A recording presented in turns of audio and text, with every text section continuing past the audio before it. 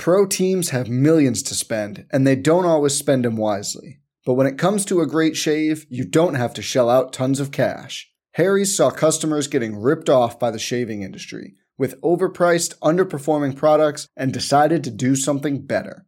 They found their own way to make beautifully designed razors for a fraction of the price of the other big brands, so you never wonder if you overpaid. Harry's shaving products look great, and the weighted handle makes shaving feel great too. I like to keep my beard neat, and Harry's always leaves me with a smooth yet crisp shave. Harry's quality is top-notch, thanks to German-engineered blades made in their own factory that stay sharp longer. You can get a 5-blade razor, weighted handle, foaming shave gel, and a travel cover for just $3 at harrys.com/bluewire. And Harry's has the highest customer satisfaction in the shaving industry, plus a convenient subscription option that you can cancel at any time. Getting the best doesn't mean spending the most when you shave with Harry's. Get started with a $13 trial set for just $3 at harrys.com/bluewire. That's harrys.com/bluewire for a $3 trial set.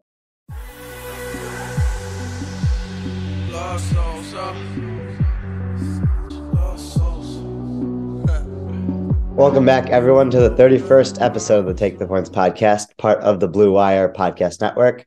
I'm your co-host today, Tate Seth, and I'm always joined by Arjun Menon.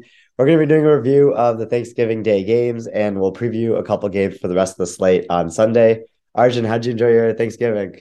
Yeah, it was pretty fun. So for our listeners, me and Tage are spending Thanksgiving together at Tage's parents' place, so it was pretty fun. Kind of getting to watch all the games with you and especially watching the Lions game with you, as we'll talk about very shortly. Yeah, so let's just jump right into that. Bills-Lions, Lions lose by 3 points there at the end as 9.5-point underdogs. And we really need to start with the end of the game sequence for the Lions. So, when the Bills score the go-ahead touchdown for them, they end up missing the extra point, which would have put them up 4 points. So the Lions are down 3. And I think this actually helped the Bills in the long run because the Lions played pretty conservative on that final drive. And it was partly because they were just playing for overtime. If they were down 4, they would have had to go for the touchdown. It's very similar to, how when a team, you don't want to go up 6 at the end of the game because it makes the other team more aggressive by kicking a field goal. So I think it was kind of similar to that. But, the 3rd and 1, I think, was really the talking point when we were listening to Detroit Sports Talk Radio in the car and everything. I like the play call to take a deep shot there because the Bills had 7 defenders in the box. They rushed 7 of those. So each of the 4 Lions receivers had one-on-one matchups, and Goff just missed the throw. And, this was a Ben Johnson decision, not a Dan Campbell decision. And, you couldn't just convert on that 3rd and 1 and then take a deep shot the next play because the defense would have switched back to shell coverage. They were expecting a run on that 3rd and 1. So I like taking that deep shot because they did have those 7 guys on the line of scrimmage, and you could have had your one-on-one coverage, and Chark had a step down the sideline. Yeah. It was just, a missed opportunity from Goff there.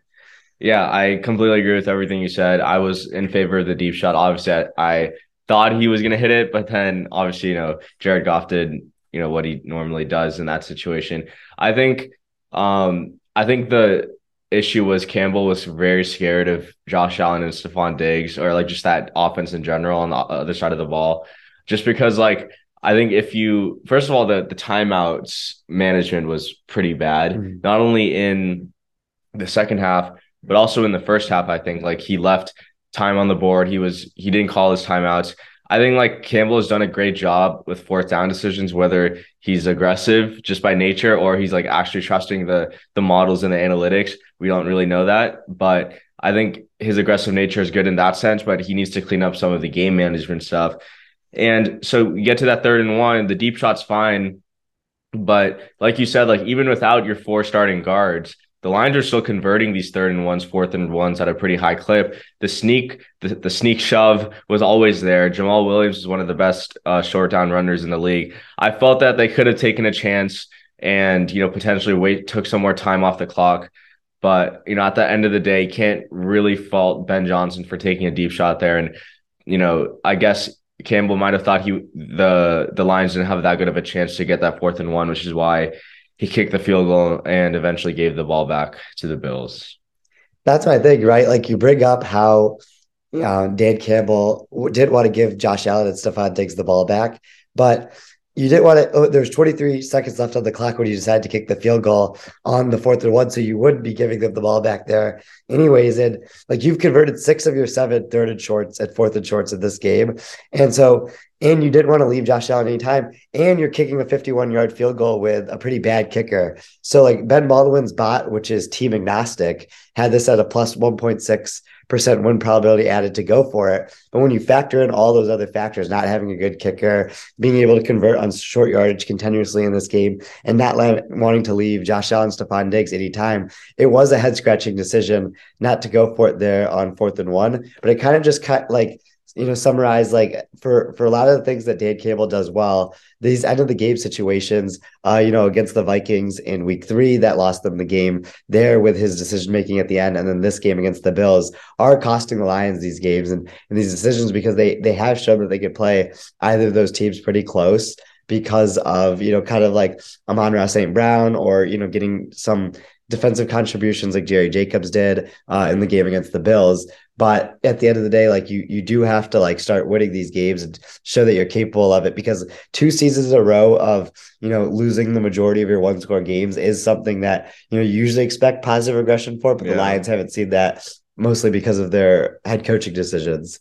Yeah, I think last year we could have used the game management stuff as a crush, like, oh, he's still learning, like he was not even a coordinator before he took the Lions job, but yeah, it's a little bit concerning to see Campbell kind of like not have that much control over these game management decisions and not really do it that well. One positive I did want to talk about for the Lions, Amon-Ra St. Brown, I thought had a tremendous game. So 9 catches, 122 yards, 7 of those 9 catches turning into first downs, which is very good. He averaged 1.11 EPA per target, which is, absolutely amazing. And I think he has a great connection with Goff. Goff kind of uses him like Cooper Kupp in that sense. But I think like the big takeaway I had from the Lions offense is like they're not going to go far with Jared Goff. Even if you add Jameson Williams, even if you get the offensive line healthy, you still see kind of the crutches that the Lions offense has to play with Jared Goff. Missing that 3rd-and-1 throw, like, look, that's not an easy throw, but the great quarterbacks will make it, right? Like Justin Herbert makes that throw on 3rd-and-18. Josh Allen makes a beautiful throw over the middle. Like, I think Jared Goff just misses too many throws, especially in these close game situations, and also just makes too many boneheaded decisions. That the spinning AAU throw that should have got picked off by AJ Klein, that was a really bad decision. And I think, the Lions should probably look at this game and be like, it was a good performance by Goff, but we see some of the limitations he has, which probably means we should be in the quarterback market next offseason. I do think the Lions need to be in the quarterback market this offseason because Ben Johnson has had to grind for Goff to, do well in this offense. Like the things that Ben Johnson has had to do, putting out the most diverse run game in the NFL, using 6 offensive linemen, more than almost anyone in the league, using heavy play action, and then making sure Amon-Ra St. Brown is always like lined up in different areas, much like Cooper Kupp was when the Rams offense was excelling last year. To get him open often is like all the things that Johnson has had to do with Goff. So if you could move on from Goff and get, an opportunity at getting someone who can be a top 10 quarterback that can really elevate the offense, I do think you need to do it. What I don't want the Lions to do is go out and get another journeyman quarterback like a Jacoby Brissett, like a Jimmy Garoppolo, where they're not the answer for your franchise quarterback. They might be an upgrade over Goff. I think both Brissett and Garoppolo would be an upgrade over what Goff is giving you right now, but they still wouldn't elevate you to the opportunity to have a top 5 offense. But like all the infrastructure is in place for the Lions to do that. I think, with St. Brown being, someone who you can rely on, in basically every game, always getting open and then having some good yards after the catch ability. You have your tackle spots in Taylor Decker and Penei Sewell locked down for the next couple of years. Frank Ragnow is one of the best centers in football, and you can figure out your guards the rest of the way. and then you're going to dump Jameson Williams into this offense. But like the thing is, like Goff missed the deep throws. Like he hasn't hit deep throws basically the entire season. So Jameson Williams is not a receiver for Goff, because we know he could stretch the field deep, and that, you know, he has a lot of that deep vertical threat at him. So I do think that Williams was a pick for the next quarterback if the Lions decide to go that way this offseason. Yeah, and switching things over to the Bills real quick. I mean, I do want to like just ask, like, I've kind of moved the Bills out of the best team in the NFL right now. I think the Chiefs are the best team. Josh Allen just feels too inconsistent at times. That red zone interception, like, you just can't be making those decisions when it comes to January. And you know, I feel like Josh Allen's kind of going through that weird stretch like Matthew Stafford had last year, where like you can tell like the Bills offense still has all the talent, like they're still as a whole playing well, but they just make like too many weird mistakes that like they shouldn't be making if they're supposed to be the best team in the NFL. So like, what is your like long-term look on the Bills going forward? Yeah, I do think right now the Chiefs are a better team than the Bills, because Josh Allen is clearly not playing 100%. You can see that some of the throws that he's making with his UCL sprain in his elbow there is affecting his ability to throw the ball. And for a lot of this game against the Lions, him and Stephon Diggs didn't have a good connection. It was, you know, a big Isaiah McKenzie game. Gabriel Davis was also getting some work there as well. But, you know, then like you're reminded like how lethal Allen to Diggs can be in the final two drives of this game, where Diggs catches the touchdown, and also the deep pass that sets up the field goal. But they do seem to be a slight step behind the Chiefs right now. But at the end of the day, when the Chiefs and the Bills match up in the playoffs, it's really going to come down to Allen or Mahomes. Like, you know, all the other things that you do can marginally push you like 1-2%. But if Mahomes has a super day where he just completely goes off, the Chiefs will win the game. If Allen has a super day where he goes off and, you know, everything else falls into place, the Bills will win the game. And if Allen gets healthier, you know, I think you could lead towards the Bills, because they might have a better supporting cast and a slightly better defense. But that might not matter against the Chiefs, like we saw last year when the Bills came in with the number one defense and weren't able to get a stop. So, you know, I just think like once Allen gets healthier, we could better evaluate the Bills going into the playoffs. But I think right now it's hard to like say for sure like how healthy he's going to be if he keeps playing like this. Yeah, I think the other point is like I am a little bit worried about the Bills defense. I think for the most part, the secondary had been overperforming, especially with Micah Hyde out for the season. Oh yeah, Micah Hyde out for the season. Christian Benford, Dane Jackson, and Teron Johnson is not like the most intimidating cornerback room in the league. Yet I think the Bills secondary had been performing well, but I think this, you know, on Thanksgiving, Dane Jackson had a pretty bad game. He was getting toasted by Amon-Ra St. Brown. Christian Benford didn't have that great of a game. All had, you know, sub 55 PFF coverage grades. Dane Jackson allowed 6 catches, 76 yards, and a touchdown. Like, I think the return of Tre'Davious White, who played like one drive in the Lions game, I think that will be big for this offense, you know, having that shutdown guy. They still will probably have a weak link like Dane Jackson or Christian Benford on the field. But yeah, I think the Bills defense showed some weaknesses in the secondary. But I mean, as usual, their run defense is great. And I mean, Matt Milano deserves to be in the top 3 linebacker conversation as of right now. Milano is definitely one of the 5 linebackers that matter in the NFL. You know, I think, yeah, his ability to kind of keep the intermediate level of the defense, you know, put together is pretty crucial for connecting the two parts of the Bills that they like invested a lot of resources in, between the defensive line and their secondary. And yeah, like as Trey White works his way back, I think, you know, we can start to see an upgrade there from the Bills. But, you know, I do think like the big thing is the Von Miller injury status news. Being able to have him on the field allowed the Bills to be top 10 in pressure rate without having to ever blitz, basically, you know, having the lowest blitz rate in the league. But if you take Von Miller out of the rotation and, you know, you're maybe not able to either use him as much because of injury, or if his injury causes him to be out for significant time, then you're going to have to start blitzing a lot more, which puts the, you know, one of the weak links on the secondary at risk. So that's going to be pretty crucial for the Bills. Like, you go out and you get Miller because you believe he can really like elevate your defense, and he did. But you want him ready for the playoffs, because he is one of the clutchest pass rushers, I think, in the NFL, and he comes up at crucial times, and you could really count on that going into the playoffs. But if you're not able to get that, I think that could be big. Yeah, I agree. Okay, let's move on to the second game, Giants Cowboys. I mean, I don't think there's really that much to talk about. The game kind of played out exactly how we thought, where Giants were just dominated at the line of scrimmage. So in terms of like the pressure numbers, DeMarcus Lawrence had 7 pressures, Dorrance Armstrong had 5, Micah Parsons had 4. So kind of like the 3 guys that I was expecting to have a day combined for 16 pressures against the Giants O-line, who are missing, I think, 4 starters. Even, Andrew Thomas, who had a pretty good day, has had a pretty good season, allowed 2 sacks to Micah Parsons.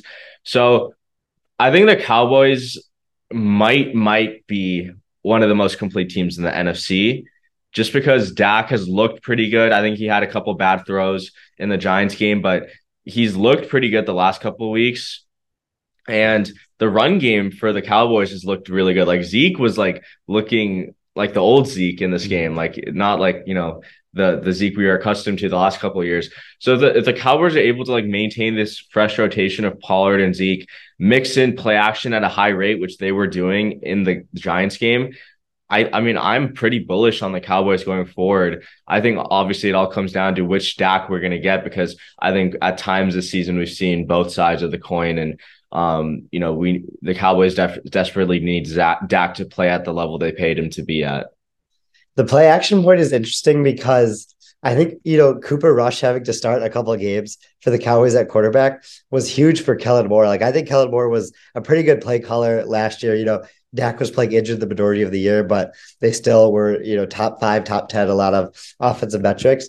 But having Cooper Rush come in this year to have to play, where you're not playing with this ultra processor at quarterback, really helped Kellen Moore realize that leaning on play action a lot, can really help just any quarterback in general. Like, we know play action is a cheat code and it works without establishing the run, or it works anytime throughout the game, is something that Kellen Moore is leading a lot on as well. And then just like getting the ball to CeeDee Lamb on a lot of those crossing routes, he's great, getting open, but also with his contested catch ability is super good. And then we also saw Gallup kind of look more similar to the Gallup that we were accustomed to in this game as well. So as all these pieces start to fall together for the Cowboys offense, then we can really start to see kind of the vision here for them going forward. The Cowboys defense obviously is going to be very, very good the entire season, but this offense has really taken a step up, I think, because of kind of like this combination of Kellen Moore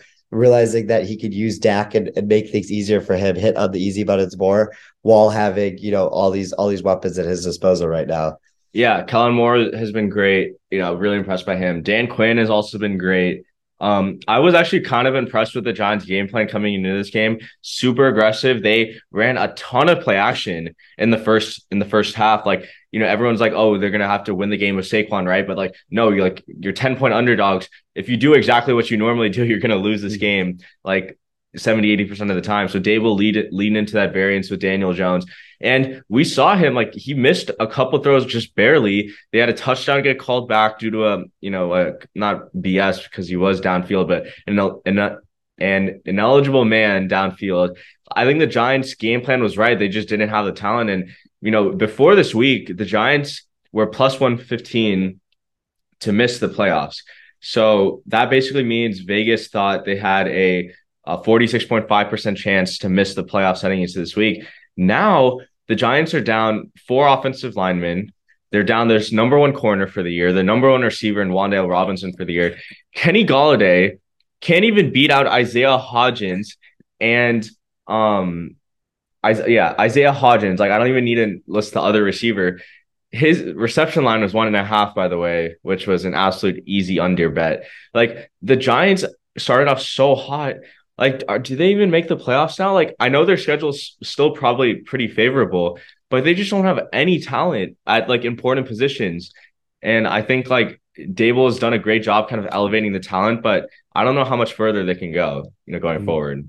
Yeah, they have a 53% chance according to the PFF simulation, and it's either going to be them or Washington, right? Like 2 of their next 3 games are going to be against the Washington Commanders. for the Giants. So, you split those and then you're back to the 50-50 chance of making the playoffs. But you win both of them, you're probably in, and you lose both of them and you're probably out of the playoffs. Yeah. And, I do think I would have to lead Washington against the Giants right now because they just have a better supporting cast around them. They're healthier. Yeah, way healthier than the Giants are. Terry McLaurin is better than any receiver that the Giants have. It's not even close, I don't think, between the two of them. And then Washington's defense is pretty considerably better at this point. I think Slayton is a good receiver, but he can't do the things that McLaurin does. And Washington's kind of done this before where they've started slow and kind of led this late season push to make the playoffs. This is still a very new staff for the Giants. As much as we like to give Dable and Kafka credit, they weren't supposed to be ready, in year one. The moves that they made this offseason, kind of showed everything about getting ready for year 3 and year 4. And that was fine because when you let go of James Bradbury, you don't want to be ready this season. But then you actually win a bunch of games and you kind of have to start making this push. But I still think that, I would lean towards Washington, but it is going to be pretty tough for Washington to beat the Giants in, 2 back-to-back games. When those are going to be like pretty close spreads and everything. But it does start to seem like the Giants are kind of like sledding towards missing the playoffs right now, which is pretty crazy to think after their start. Yeah, I totally agree. And I think the biggest problem for me is like, I don't know how the Giants are able to evaluate Daniel Jones. Like, going into the year, like you had like somewhat of a supporting cast, Sterling Shepard, assuming Golladay was going to play, Darius Slayton, like they had pieces, but now you're reduced to Darius Slayton, Isaiah Hodgins, Tanner Hudson, who's a tight end, Richie James Jr., Colin Myrick, like Daniel Jones literally has nothing to work with. And I'm not saying he didn't have that bad of a game. Like he didn't have that great of a game, but he's also going against one of the best defenses in the NFL, the best D line in the NFL with the highest pressure rate against a really bad offensive line. I think he showed that like he's able to make certain throws in within structure, and he's aggressive enough to take those deep shots. But I don't know, like I don't know what the Giants can do with Daniel Jones, because right now it's just like they're kind of in that Tua situation where he just doesn't have pieces around him to help support him as a quarterback. And I think it's going to be a very tough decision come April, what to do with Daniel Jones going forward. Yeah, the Jones decision is pretty murky. I think if you could get him back on a pretty cheap contract, like the Jameis Winston contract that the Saints originally gave him, I do think you take that if you're the Giants. But anything more than that, and you could start to move on and work with someone else. I think the decision that is pretty more clear to me after these last couple of weeks is the Saquon Barkley decision. I think when Saquon at the beginning of the season was playing at a high level, you could say like, oh, you could talk yourself into the Giants bringing Saquon back because of what he does for the offense. But Saquon has really fallen off these past couple of weeks. I think the high usage rate really got to him. Yeah. And, he hadn't played a full season in a couple of years. And it like takes, a lot of beating to be able to have as many rushes as he's had this season. He's had the second most rushes in the entire NFL. And that's led to, having a negative 0.5 rushing yards over expected after starting, the season as one of the best rushing yards over expected rushers of the league. So I think the Giants are going to have to move on from Saquon. And if I did have to pick right now, I do think they move on from Daniel Jones, but I could see that really going any direction. Yeah, I agree. And 4 of his last 6 games, Saquon's average under 4 yards a carry. Like if that doesn't show like offensive line matters more than running back, like Saquon's one of the greatest talents the NFL has seen, but I mean, he just can't produce unless he has that O-line in front of him. And I guess the only thing I would say is if the Giants maybe had receivers, teams wouldn't be like stacking the box against them because there's no one for defenses to guard. But yeah, right now the Saquon decision is probably going to be a tough one for Giants fans to realize, like if they move on for him, it's probably for the best in the long run. But let's talk about I would say the most exciting game on the slate, which is Patriots Vikings. Actually, I would say Lions Bills is more exciting, but Patriots Vikings was also a very good game. And honestly, it just came down to like Patriots just did uncharacteristic things that we had never seen before, right? I think I can let you kind of talk about some of those things. Yeah, it was the most un-Patriots-like game I think I've seen in a long time. Our friend Tucker Boynton pointed out that the Patriots cost themselves 7.9 expected points on plays where they committed a penalty, ended up losing by 7 points. So, that's really the difference right there. And then all the special teams mistakes was crazy, giving up the kickoff return, touchdown, running into the punter on, when your defense gets a stop, a 31-yard shank on 4th and 1, that should have been a go anyways, but we know that Belichick doesn't like to go for those situations. So you'd expect a better putt out of there. And then on the defensive perspective, not only was the secondary just getting cooked all game by a pocket passer, which the Patriots always usually do well against, they were letting the number one receiving option and Justin Jefferson have whatever he wanted. And we know that Belichick defenses and these heavy band covered defenses like to specialize in putting, maybe their number 2 quarter at safety help on the number one receiving option for the other team. And that's been a Belichick staple for years. But, Justin Jefferson, I think, just kind of had whatever he wanted in this game and was pretty much open the entire game and kind of like being able to do whatever he wanted. So the combination of the penalties, the special teams gaffes, and the defense just not being able to stop the Vikings pass offense all game was really weird to see from a Patriots team that had been playing really well and, came into this game first in EPA per play on defense. Yeah, similar to the Bills, like I feel like the Patriots secondary has kind of outperformed expectations, like really, really largely.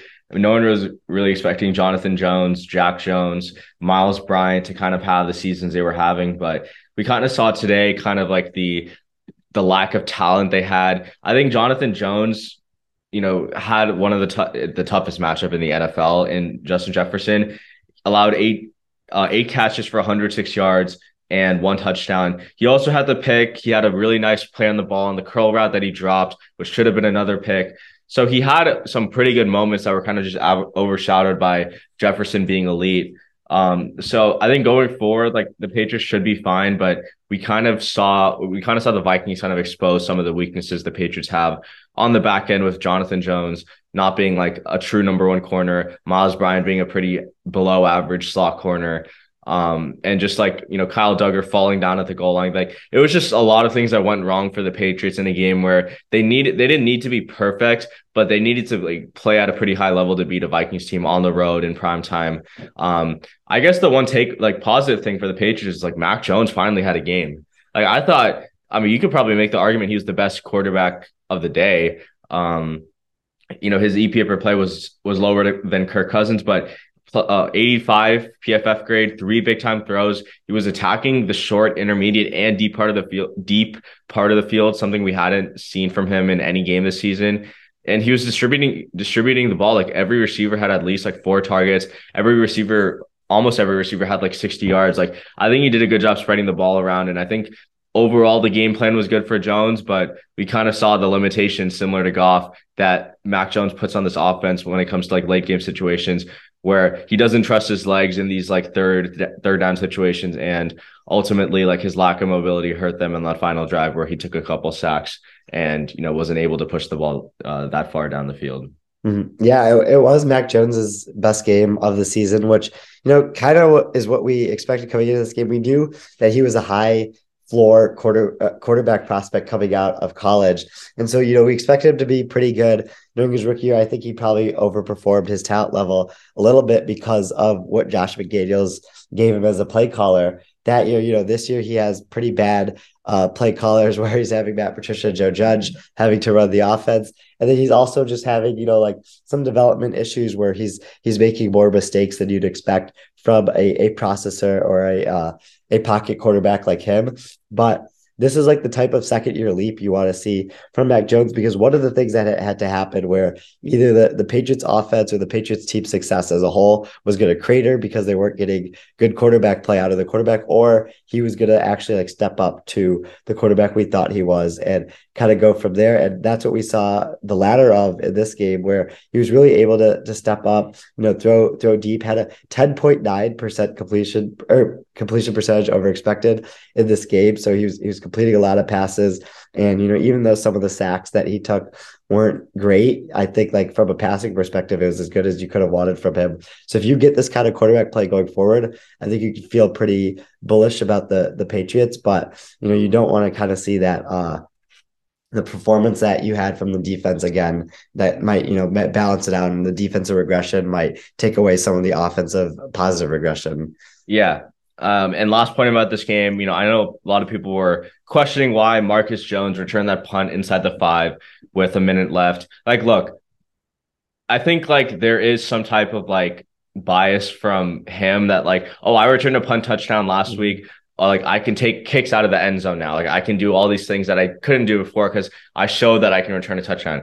And so people were like using that as a reason why like Marcus Jones shouldn't have returned that and he should have let the ball bounce in the end zone. I actually disagree with that. I think like in that case, you want to like lean into the variance of special teams because even if the ball goes in the end zone, Mac Jones still has to drive 80 yards for a touchdown. And with under 50 seconds, like I think it was like no timeouts. How likely is that to happen? Like their win probability was probably like 10% if they started at the 20. I think if you're Marcus Jones or the Patriots in general, like you want to lean into that variance and just like say, Marcus, go make a play. Like if you get it out past the 20, we're in a better situation. If you get to the 10 or 11 like he did and you waste like a couple of seconds, your win probability probably drops like 1 or 2%, right? Like it's not like that big of a delta where we should be criticizing him. And I think like the decision to return the punt was fine because, I know there are some prominent frauds on Twitter that were kind of advocating that Marcus Jones should have let that go for a touchback, but failing to realize that variance was probably the only chance the Patriots have to like kind of like improve their chances of winning the game. Mm-hmm. I definitely agree with all of that. I do think that he had to just kind of try to make something happen there because the win probability was so low. It didn't really matter if he fielded it or let it bounce at the end zone. They weren't going to go down and score anyway. So you might as well try your hand at scoring the ball because we just saw it the week before happen to you. So let's get to the Vikings side of things here. And I think like when Kwesi Adofo-Mensah made the trade for TJ Hockenson, this is the vision he had for the offense because Justin Jefferson used to have to be the intermediate guy for the Vikings offense, which was a lot of, throws between 5 and 15 yards, average depth of target wise. Now Jefferson is the main deep threat for the Vikings offense because he can do everything because he's, one of the best receivers in the NFL because TJ Hockenson is the Vikings intermediate threat. And Kirk Cousins went from having the second lowest ADOT in the league before TJ Hockenson was traded there to having a top 10 average depth of target in the league because he can target Jefferson downfield more. Jefferson had an 8.1 total EPA in this game, which was, the majority of Kirk Cousins' 12 total EPA. So, he accounted for about 75% of his total EPA. Hockenson also had 4 EPA himself. So you can see like not only is Hockenson getting the ball, pretty often and is able to score or convert the chains. Jefferson is also allowed to expand his role down the field more where Kirk is more comfortable throwing because of that. And I really think that like all these pieces coming together is kind of making this Vikings pass offense really, really good. Yeah, I was also pretty impressed with the Vikings pass blocking unit. So as a whole, I think they allowed close to like 8 or 9 pressures, which is like really good considering the Patriots had a top 10 pressure rate coming into this week. Matthew Judon didn't have a sack. Dietrich Wise didn't have a sack. The Patriots tried to get creative, lining Judon up over the guards, which I thought was a really smart move. Judon did beat Ed Ingram early on in the game to draw a holding penalty, but overall, I think the Vikings O-line held up very well in pass protection. They obviously struggled in the run game, but that's kind of expected against the Patriots. And yeah, I think just in general, the Vikings offense runs through Justin Jefferson. Anyone who tells you otherwise is, kind of lying to themselves or is Dalvin Cook's agent. So I was very impressed with the Vikings coming to this game. I think Kevin O'Connell had one of his best games as a play caller, and I think it's a big boost for the Vikings going forward.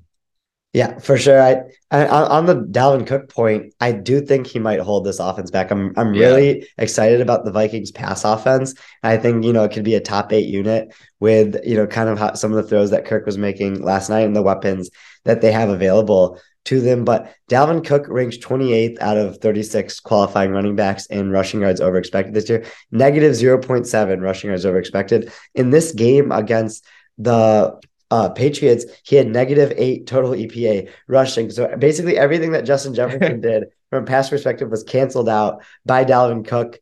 18% success rate on 22 rushes is one of the worst marks that I've seen in a long time. And Madison's like an okay rusher, and he's one of those rushers where his efficiency would go down as volume increased because of his rushing style. So I don't really know what the solution could be for the Vikings from that perspective. But Cook has really lost his step. And, I trust Kevin O'Connell to lean a lot more into the pass, but I understand why you would want to keep, Cousins from becoming like a pure gunslinger because that's not his game. He works better in structure when not necessarily the run game is doing well, because we know like those things aren't super correlated, but it would be just like when the run game is happening and like when he doesn't have to like pass 3 straight downs or anything like that, because that opens up opportunities for him not to do as well. So that's my only reservation about the Vikings offense going forward, is I just don't know if they're going to be able to figure out their rushing attack in time for when they play these really big games in the playoffs.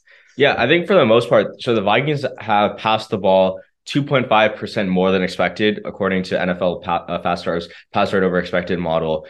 And like, I think you're right. Like that over 2.5% over expected is probably much higher than any Vikings year under Mike Zimmer and with Kirk Cousins at quarterback. So, it's obviously not really causation, but the Vikings finally throwing the ball more than expected and Kirk having his worst year of his career.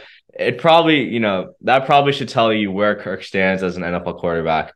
And he had his best game of the year, but I think, the point you brought up about in the macro point of view, like the Vikings having to lean on this run game so much in prior years because Kirk wasn't able to sustain this high volume is probably rearing itself to light in this season, but it's probably not the season you want it to happen, especially given that Dalvin Cook has regressed as a running back. But that was us kind of just recapping the Thanksgiving games. Let's move on to previewing 2 games. This isn't that great of a slate on Sunday, but let's talk about Bengals-Titans, probably the game of the weekend, I would say. The rematch of last year's AFC divisional round game. Like, what is your kind of like outlook on this game? I'm very excited for this game. I think if anyone were to kind of get his guys going for a revenge game of some sorts, it would be Mike Vrabel, because Vrabel has to be put in that category of, kind of like the Mike Tomlin cluster of coaches, where we don't really see a lot of the things that they do. Like when we see Kyle Shanahan or Mike McDaniel or Kevin O'Connell adding, value to their team, we see it on game day, where we can see their play calls or their ability to go for it on 4th down, really help their team. With all the things that Mike Vrabel does, it's really behind the scenes. It's stuff that we don't have access to. But I do think that we have enough sample size now to say that he can really get his players motivated to play for these games and to play at, a high level coming into these games. So, when you lose the way that you did last year to the Bengals in the divisional round, where it was a very winnable game and the Bengals, kind of stole one from you by getting an interception in the 2-minute drill that basically put them in field goal range to win the game. I think that's something that Vrabel will really use as bulletin board material in this game. And on top of that, you have to add that the Titans are getting a mini bye going into this game, coming off a Thursday night game where they didn't really have to sweat it out either. It wasn't like a super hard fought game because the Packers are a soft football team. So I think that they'll have a lot of energy coming into this game, and also just a lot of, rest and healthiness going into it as well, which are not like super analytical reasons, but like Vrabel breaks a lot of the things that we know by analytics. So I give him a pass there. Yeah, no. Anything about the Titans, we just can't apply analytics to. Derrick Henry supposedly supposed to fall off a cliff, leading the NFL in rushing yards again. Yeah, so I think my big thing on this game is how the Titans defense is going to match up with the Bengals offense. So the Titans defense had been pretty banged up in the past couple of weeks, especially going into that Packers game, yet still performed at a very high level. They're the best run defense in the NFL per EPA per play or EPA per rush allowed. And the biggest mismatch probably of the week, maybe of the season, Jeffrey Simmons versus Cordell Volson. If I'm Mike Vrabel or whoever the defensive coordinator is, I'm lining up Jeffrey Simmons over Volson on every passing down, and I'm trying my best to create one-on-one situations for them. Because right now, there might not be a better interior D lineman in the NFL on pass rushing situations than Jeffrey Simmons. Maybe, Chris Jones, who's been having a great year, or like Javon Hargrave. But Jeffrey Simmons, when he's in a groove and he's healthy, he's playing at a pretty high level. So I'm pretty excited to see what Mike Vrabel cooks up in this game against the Titans, especially on the defensive side of the ball. But on the offensive side of the ball for the Titans, I think they really are gonna need to have Derrick Henry have that great of a game. I don't know what I just said. They're going to need Derrick Henry to have a good game because the Bengals rush defense has kind of faltered in recent weeks. Even with DJ Reader coming back last week, Najee Harris had 90 yards on 20 attempts. So, they haven't looked that good, ranked 24th in rush EPA, 18th in rush success rate allowed. So on the Bengals side, they're probably going to load the box, right? So it's either going to be Derrick Henry breaking off a lot of big tackles or Ryan Tannehill being pretty good in the pass game. And Ryan Tannehill right now, top 10 graded quarterback, running play action. He had a very good game last week, 85 PFF grade, 3 big time throws. One of the best games I think I've seen from him, like overall in his career. I just think the Titans offense worries me because they just don't have a lot of receiving weapons. And I'm curious to see how that plays out against Bengals secondary that just lost, Chidobe Awuzie. Yeah, I mean, Tannehill has been really, really accurate this entire season, and he's kind of had to be because his receivers don't get much separation at all. But that is the thing that if you had to point to the main flaw about the Titans and something that's going to hold them back this year is just no juice at receiver is going to be something that I think kind of will hold them back. It'll be curious to see kind of how Lou Anarumo approaches kind of this game in particular from the Bengals defensive perspective, because last year, the Titans did have AJ Brown. So the Bengals were able to do a lot of the stuff that, they were used to doing against these typical number one receivers, but maybe you do just sell out for Derrick Henry and force, Woods or Westbrook Akita to beat you outside. And I think that is, something that we could see from the Bengals defense in this game. And, it'll be, kind of really interesting to see kind of how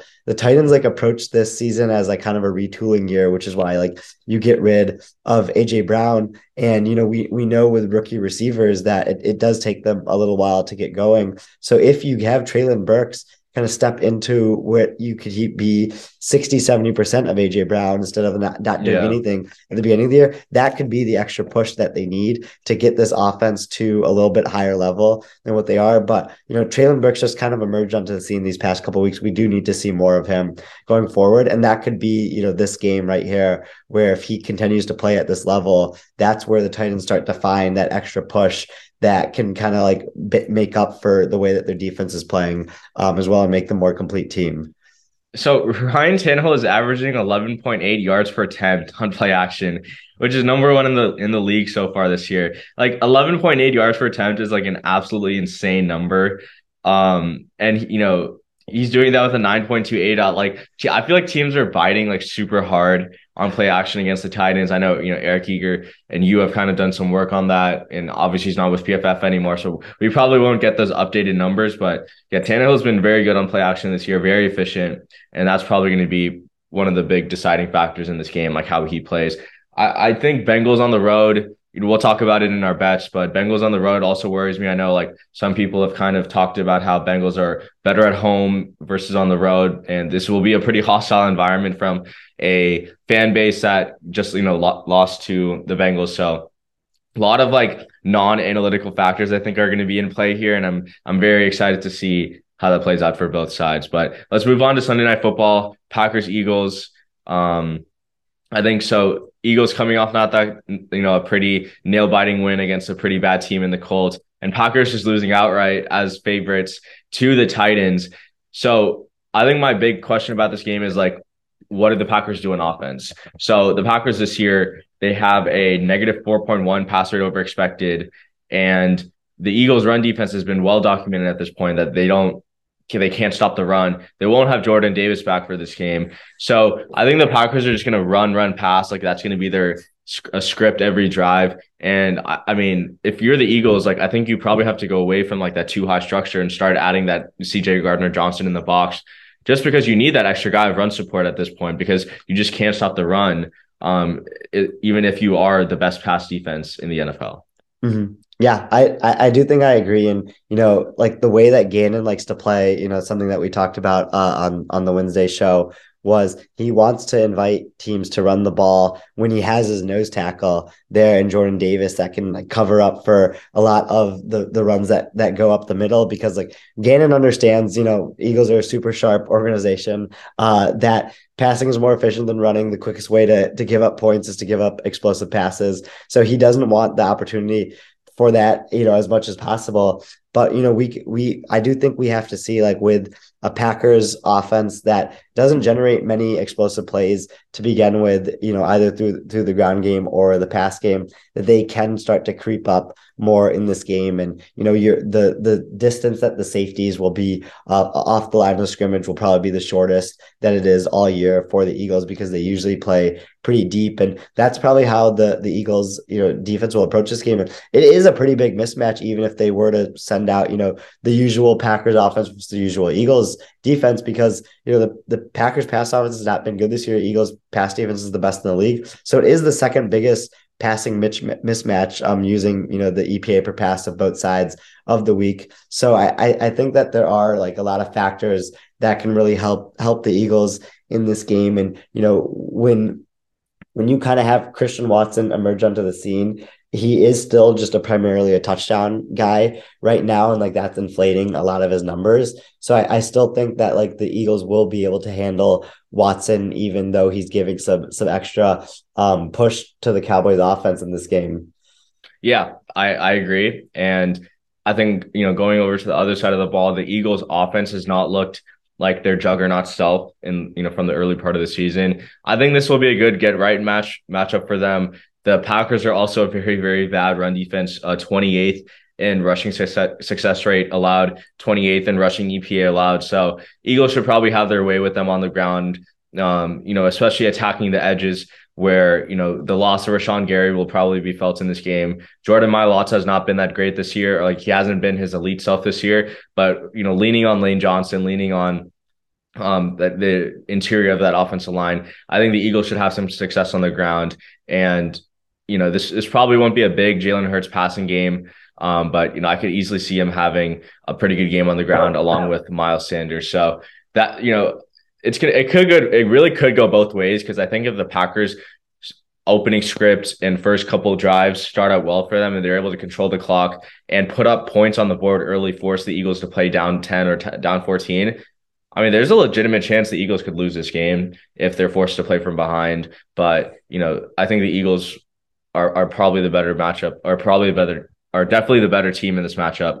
And I think the Packers will have a tough time moving the ball if they're also forced to play from behind. So I think it's just whoever gets out to a better start will control the clock and be able to win this game. Mm-hmm. Yeah, I do think that's true. That's a big thing about, kind of like the start for these teams. But, like the Packers offense used to like really specialize in these first quarter, like kind of going up 10-0 or going up 13-0. And then their run defense wouldn't really matter as much because teams would have to pass against them this year.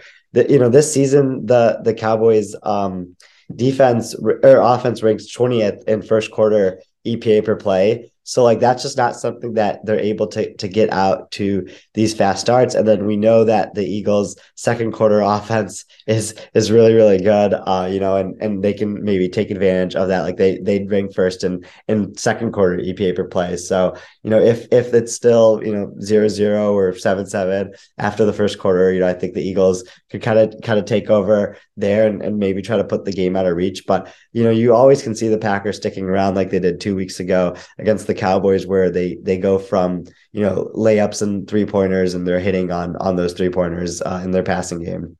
Yeah, I agree. So those were the reviews for Thanksgiving and previewing the upcoming Sunday slate. Let's move on to our bets. Pro teams have millions to spend, and they don't always spend them wisely. But when it comes to a great shave, you don't have to shell out tons of cash. Harry's saw customers getting ripped off by the shaving industry with overpriced, underperforming products and decided to do something better. They found their own way to make beautifully designed razors for a fraction of the price of the other big brands, so you never wonder if you overpaid. Harry's shaving products look great, and the weighted handle makes shaving feel great too. I like to keep my beard neat, and Harry's always leaves me with a smooth yet crisp shave. Harry's quality is top-notch, thanks to German-engineered blades made in their own factory that stay sharp longer. You can get a 5-blade razor, weighted handle, foaming shave gel, and a travel cover for just $3 at harrys.com/bluewire. And Harry's has the highest customer satisfaction in the shaving industry, plus a convenient subscription option that you can cancel at any time. Getting the best doesn't mean spending the most when you shave with Harry's. Get started with a $13 trial set for just $3 at harrys.com/bluewire. That's harrys.com/bluewire for a $3 trial set. Two bets that I like this week. When I was on the PFF forecast, my favorite bet, maybe of the season was Josh Allen over 42.5 rushing yards, which basically hit in the first half. He finished the first half with 41 rushing yards, closed it out for us in the second half. But just from a spread perspective, I really like Seattle -3.5 in this game against the Raiders. The Raiders, yeah. And I think the thing about Seattle is they just are better on both sides of the ball in this game. Max Crosby is the only one on the Raiders who can help them on defense. The rest of their defense is really, really bad. I think this is, again, a big Geno to Lockett and DK game. And I just don't see the Raiders having anyone to stop on that perspective. And then I think the Seahawks have the pieces in place to stop Devontae Adams from going crazy in this game. That's been kind of the Raiders formula for keeping games close in the past. And I just think from a coaching perspective, the ability for Pete Carroll to kind of get everyone ready for this game while Josh McDaniels is not, well-liked, and everything else could be something that I see going forward in this game. Yeah, no, I like the Seahawks in the spot, and everything you brought up, the Raiders secondary is one of the worst in the NFL. So I think Geno should have his bounce back game from kind of the stinker he had in Germany, and I think it'll be a good spot. So one bet I really like is Tampa Bay Bucks -3 against the Browns.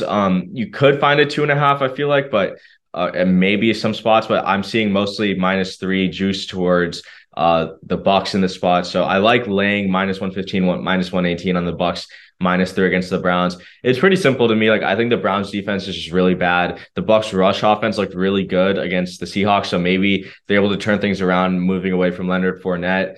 And, Wyatt Teller got downgraded from limited to did not practice on Thursday. So he's probably trending towards not playing. And you need every interior guy you can get against the Bucks, because Vita Vea is, an absolute mammoth on the interior. I don't see the Bucks rush defense. I don't see the Browns rush offense having much success against the Bucks run defense. Nick Chubb only had 19 yards last week against a pretty stout Bills interior and, front seven. So I think the Bucks will be able to put Chubb in those same situations, probably not to the tune of 1.4 yards per carry, but something similar in the 14 carries for 30 yards or 40 yards. And on the other side of the ball, the Bucks offense, again, looked pretty good against the Seahawks. And I don't think anyone on the Browns defense will be able to stop the trio of Mike Evans, Chris Godwin, and, Julio Jones or Russell Gage. Yeah, I really like that one. And I think all the points that you lay out there kind of show that the Bucks should win this game. And, it is Jacoby Brissett's last game starting for the Browns. And, he had a pretty good run with them. And I do think that, he's done enough to kind of play himself into a deal. So maybe he doesn't feel a ton of pressure in this game to go out strong as well there, and kind of has some senioritis as he finishes up. We previewed this game, and I think we both like this side of Tennessee +2.5 against the Bengals. For all the reasons that we laid out, Vrabel revenge game, Titans revenge game. They're at home. And kind of the way that the Titans defense is able to play, where they're going to get a lot of pressure on Joe Burrow and this Bengals offense. And, one of my favorite players in the league right now is David Long for the Titans. I think, my friend Michael Vineet described him as a Tasmanian devil playing back there. And, I think like all the stuff that he's able to do where he's very twitchy and, he gets into the backfield, very, very quickly, almost too quickly on play action sometimes, which hurts him, but it overall helps him for stopping the run and getting to the quarterback on sacks. And, the ability that he uses his arms to get past guards and stuff, can really be taken advantage of. And we know that the Bengals guards aren't that good. So if you wanted to bet David Long sack props in this game, like you and Judah bet sack props, Arjun, feel free to do that. But just the overall bet is Titans plus 2.5. Yeah. And for those who don't know, DraftKings and FanDuel have sack props every Sunday. They usually release them on Saturday night. Sunday morning should be up also. I like David Long. Love Jeffrey Simmons as well. If you're able to get Jeffrey Simmons at plus money, I would play that for like a full unit or something. But those are not official bets. Our official bet here is Titans 2.5. Last one is a player prop just because I don't really like anything else on the board. It's going to be Gerald Everett over receiving yards. This is a system play that I said every single week. It is called Titans against the Cardinals. And no Mike Williams, so the Chargers will have to look to another pass catcher to kind of replace him. Josh Palmer had a really good game, but the Cardinals are just an absolute sieve over the middle with Isaiah Simmons and Zaven Collins, who are two not very good coverage linebackers. Gerald Everett, tight end for the Chargers, so I like his receiving yards up to anything like 45.5. Even you could probably ladder his receiving yards 60 plus at plus money, 70 plus. And get some good value there. I like him to score a touchdown as well. But my official bet, Gerald Everett over receiving yards. Tight ends against the Cardinals. And again, like Chargers need to have that third pass catcher that isn't Keenan Allen and Josh Palmer. Yeah, that's a great one. I do like the Cardinals tight end, opposing tight end angle there. So what are you thinking for the lock of the week? I don't know. I kind of like the Bucks -3. I really like the Titans as well. I'm a little worried about the line kind of moving against us since it did open up 1.5 and now it's almost out to 3, which I feel like it could hit 3 on game day. So, betting against the line movement is always, not that great of a strategy, even if we think we are on the right side. So I kind of like the Bucks -3 in the spot, and I think they should be able to roll. All right, let's do it. Let's lock in Bucks -3 as lock of the week. That's all we have for this episode. Remember that we're going to be doing the listener questions episode on next Wednesday's show. So, if you leave a review on Apple or Spotify, like let us know, and we'll put out a couple of tweets like asking for some listener questions, just questions about the season, kind of like league trends, all that stuff. We're really excited to do that. I think there's a lot of cool stuff that we're going to be able to talk about. So if you want to just let us know any questions through text messages, DMs, on Twitter, on the Apple review where you can leave comments along with your review, feel free to do that anytime. But appreciate everyone listening and hope everyone had a good Thanksgiving and has a good rivalry week for college football and NFL Sunday. So that's all we have. Until next time on Take the Points.